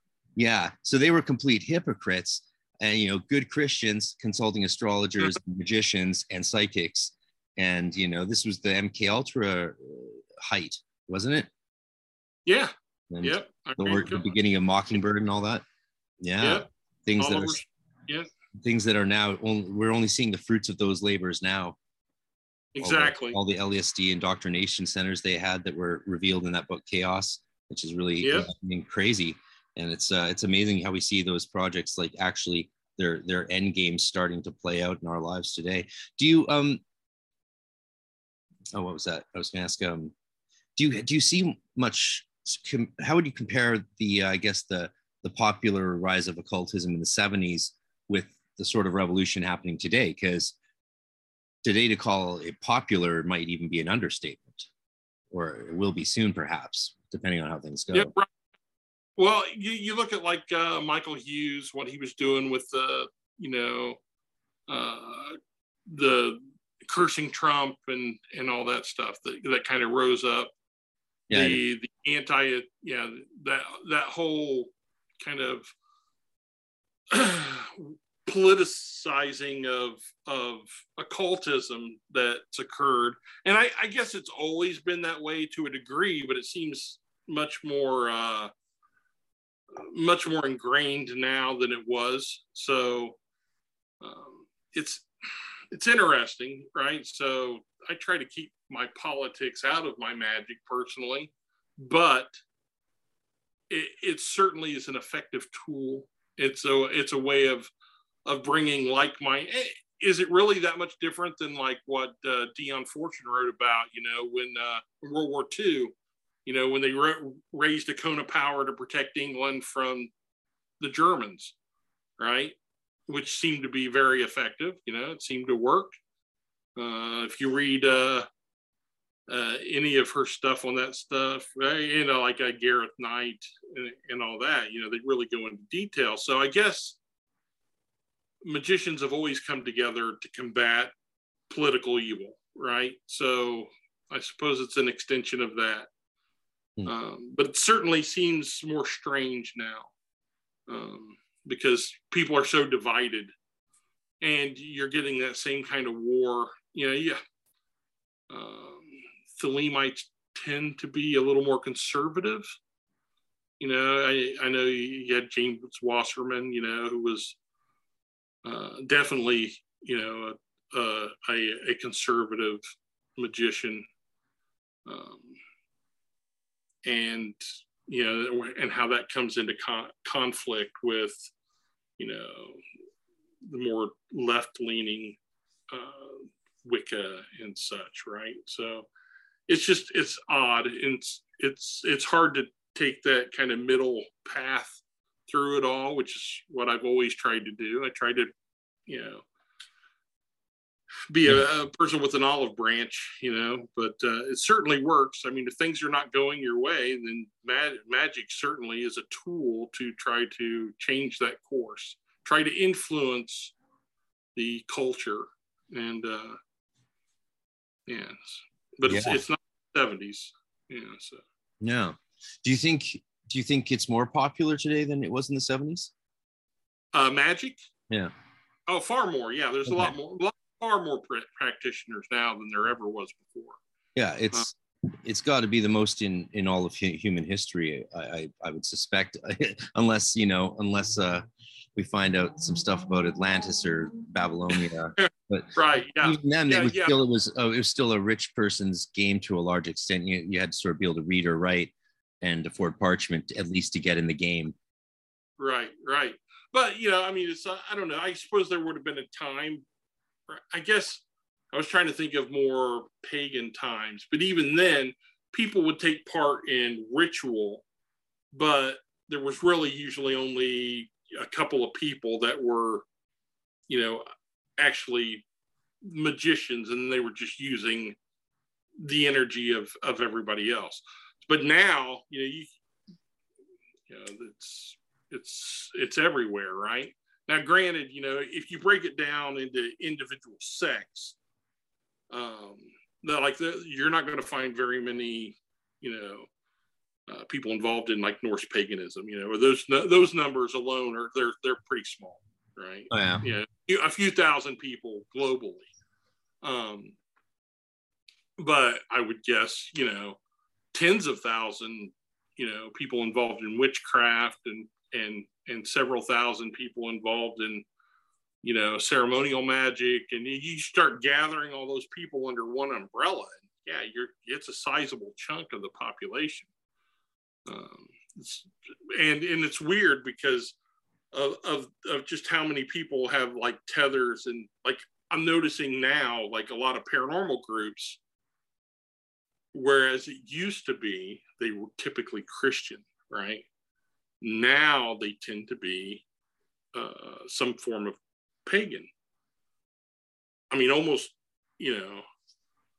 I would say probably 60-40 now, which was very different, 25, 30 years ago. Interesting.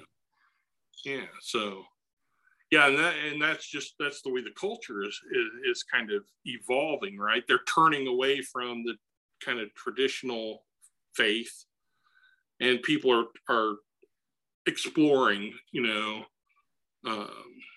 paganism in bold new ways, which is it's fascinating and thrilling. But what worries me is how kind of faddish it kind of is for some. It's kind of hip to be, oh yeah, it's hip to, well, I'm a witch, they say that, but are they really?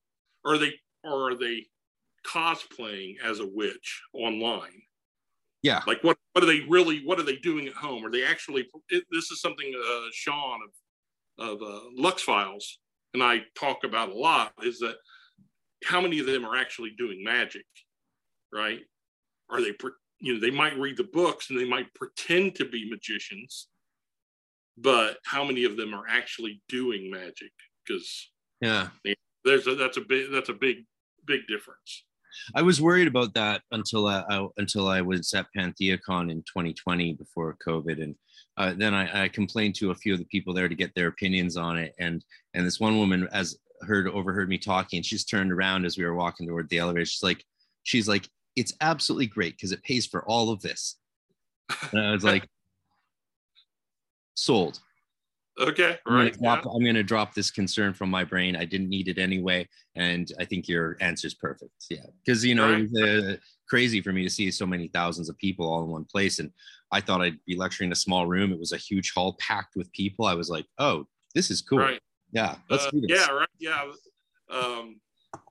it's the same way in the paranormal field, right? So you'll go to a convention, and it's like, I can remember doing this a few years back, and it was like a couple of dozen people, and now, there's a couple thousand people here now.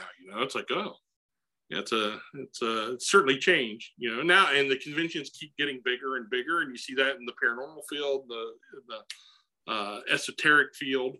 Although I just saw that down in southern Indiana, they have a big Thelema event, right, every year, and they had to cancel this year, which I was not expecting, because it had been all through COVID. Obviously, they weren't allowed to hold their festival, and so I was kind of looking forward to, and I was planning on attending this year just to see what it was all about. That's what you do, right? Post COVID, but but they had to cancel it at the last minute. So for some kind of like health violations or something. Oh, I think I know. So my friend Ray, who was a witch high priestess of a coven, she was on the podcast. She was telling me the other day that this event, it might be the same one. So I think she's sort of in your part of the States, got canceled. And I was like, really? After COVID, why they cancel? And apparently during that period, the showers weren't upgraded to meet health inspection standards. And so that event got canceled. That's the same one? Yep, that's the same one. Okay, cool. Yeah, that's right. Yeah, that's just like maybe 2 hours south of where I live is where they hold that. So, and I've never gone. I've always thought about it, and I thought, maybe post, maybe this will be the time that I do go. And okay. Yeah, I look forward to going to events like that again. I tried to get a book flight just to visit my friends in Austin last month, but they still won't let us leave. So unfortunately, it makes sense that events might. I thought it was because of the travel bans that things were getting canceled, but yeah, we're not quite out of the woods, and hopefully we will get out of the woods. But yeah, it's very cool that there's such big events in the States. I really wasn't aware of that until I was there at them, and I was like, damn, this is a good thing, because I really liked the research and stuff, and that like people are able to put out all these interesting books and manuscripts now because of the larger sized audience, and because there are people who are completely comfortable and get a lot out of just being an aesthetic witch or wizard, and nothing wrong with that.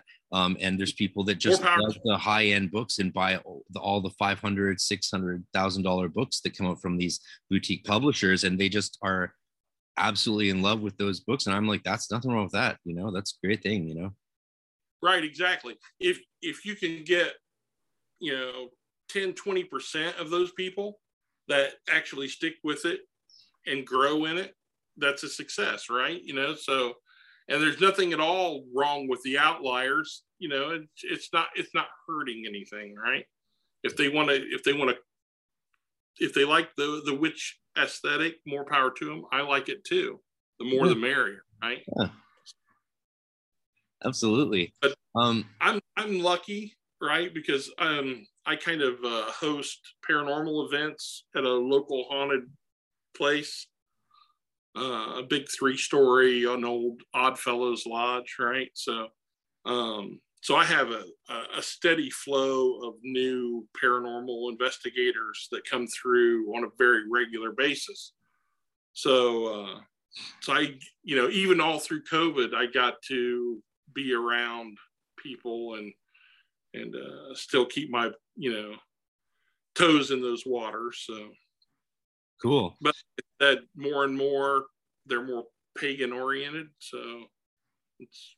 Yeah, I want to talk maybe a little bit more about that. How about, do you want to tell people where they can find all your work and all of that stuff, and then we'll do a little bonus segment for my patrons to show my extreme appreciation. Thank you for everyone who keeps me being able to do this podcast as the world opens up, and I'm pulled in different directions to take advantage of different opportunities that are suddenly there again and can help some of us rebuild our lives. But I do want to keep doing this, and it really does mean a lot that everyone supports this and listens and all that stuff and shares it with their friends. So thank you. It's been great having you on, Bob. We're going to keep going, of course, but let the plebs know where they can find you. Thank you. Right. Thank you so much. Sorry, guys. It's been a lot of fun. Yeah. Right. So my website is occultdetective.com.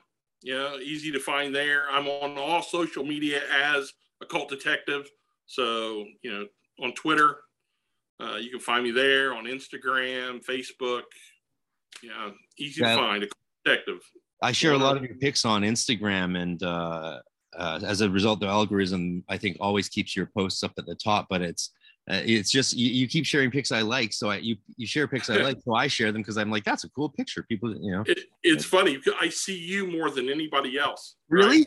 Like as soon as I go on Instagram, it's just you. Like for like just scroll after scroll of something what you're posting, and then I get to other people. Right? So I enjoy that. So weird. That's so weird. I wonder if you will get seen more by someone if you keep sharing their stuff. I mean, none of us really know how the rhythm works, eh? Right. But yeah, it's like we're tethered. right? Yeah. So that's great. You're right. So I love it, right? So it keeps me from having to go look you up and search your page out. You're just right there always for me. I think my posts might be being seen again finally on Instagram, because they weren't for years and years, since like 2017, 2018, when I got really severely like, you know, people made clones of my accounts and all that stuff, similar to what Celeste Mott has to deal with nonstop. I think I have like 4 Celeste Motts trying to friend me right now, and they're all not her, right? Of course. And they all, and somehow they you know, they just take, I don't know why the Instagram lets those accounts stay alive while it takes down real people. It's insane. Yeah, I don't get it. It's insane. Yeah. It's like they're trying to drive us in mental. But I think I've been shadow banned for a long time, as a fact. Like, my main public Instagram has, over the last 4 years, dropped from 7,000 plus things down to like 4,000. So it's dropped. It shouldn't. Like, you know, I built it to 7,000 in a year, and then it just started going down, and now it just hit up to 5,000 again, and might hit to 6. But I think I got unbanned, actually. I think I might have been unshadow banned by when Damien Eccles followed me after the interview on both my accounts, because all of a sudden the interaction and I'm showing up more, people say. So I think that someone with the blue thing following you might change things in the rhythm. Well, yeah, you're right. Yeah. Yeah. And I don't understand that about Eccles. I mean, I followed him from, you know, so that area of Arkansas is like where my family's from, right? Yeah. And actually, like, my uncle's nephew, right? So no blood relation, but he was the stepfather of the Hobbs boy, right? So I had like a connection to that whole case, you know, and I was just so enraptured by it, and I've had an opportunity to speak with Damien a few times, and you know, he's a great guy. You know, I loved your interview with him as well. Oh, it was, yeah. I mean, you handled that perfectly. That was, I really got a kick out of it. And I enjoy your show, right? A lot. Thanks. I listen to it all the time. In fact, just the other day, I rewatched the one with Storm, right? Because I was really taken with that interview, because you were talking about a lot of the things that, you know, that I had grown up with, like R.J. Stewart, right? So it was like, I loved his books.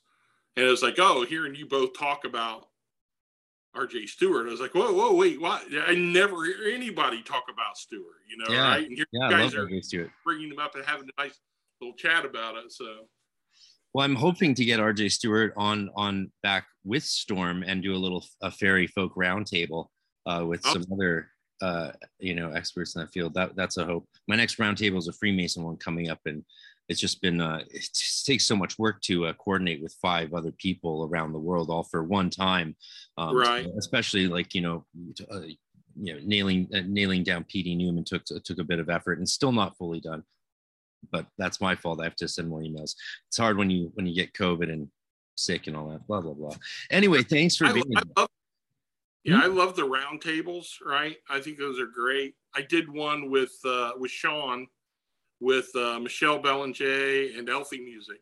Yeah, I watched that. It was, and that's just so much fun. You're getting ready, you get to bounce off of each other, and you know, the worst part is you get to talking over each other because you get so excited, you know, right? So it's, you know, a good host, right, keeps that tempered, and you know, and it's, I'm sure you've got that handled, right? So no, I mean, well, yeah, obviously I've never spoke over anyone ever.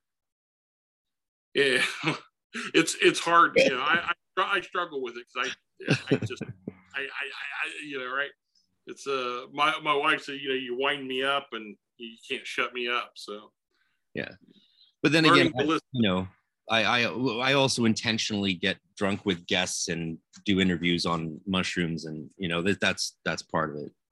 That's always the best conversations come out of that, right? If you sometimes think also the worst conversations. Yeah, the deepest, most meaningful conversations I ever had was with my friends under the influence, laying out under the stars, talking about everything under the sun, and how, you know, it all just interconnects. And yeah. Storm wants to, next time he says he wants to do the interview after eating a gummy, so that'll be fun. So yeah. Well, good luck with that. Right? Yeah. So I'm down. It's I think we'll be okay. Plus, you're discussing the fairies and the fae folk and folklore mythology. I don't care what, that's always so much fun for me. It doesn't really matter what state of mind people are in. Just right. Just do it. Who knows what we'll say or what will be inspired. It goes hand in hand, right? Yes, The fae and the Fly Agaric are interwoven. So, all right, people, we're gonna say farewell and we're going to do a little bonus things. 420 here. Wow, perfect timing. 420. I have time to do a little bonus thing with you for my patrons as thank you. You can go check out the Patreon. The different tiers are really not about how much money I get. They're about how much merch you get. So the higher tiers actually just give more merch. For anyone who's curious about how it works, drop in for a month, check out the free content, leave again. That's all good. Thank you very much, everybody. And thank you, Bob, for being here. And don't go anywhere, of course. We'll be right back with more. And thanks all for listening. Much love. Diving deep into the practices and reality tunnels of the esoteric and the occult, check out Praxis Behind the Obscure podcast, where I interview practicing occultists, do book reviews, and much more. Check us out on YouTube, Red Circle, and many other podcast platforms.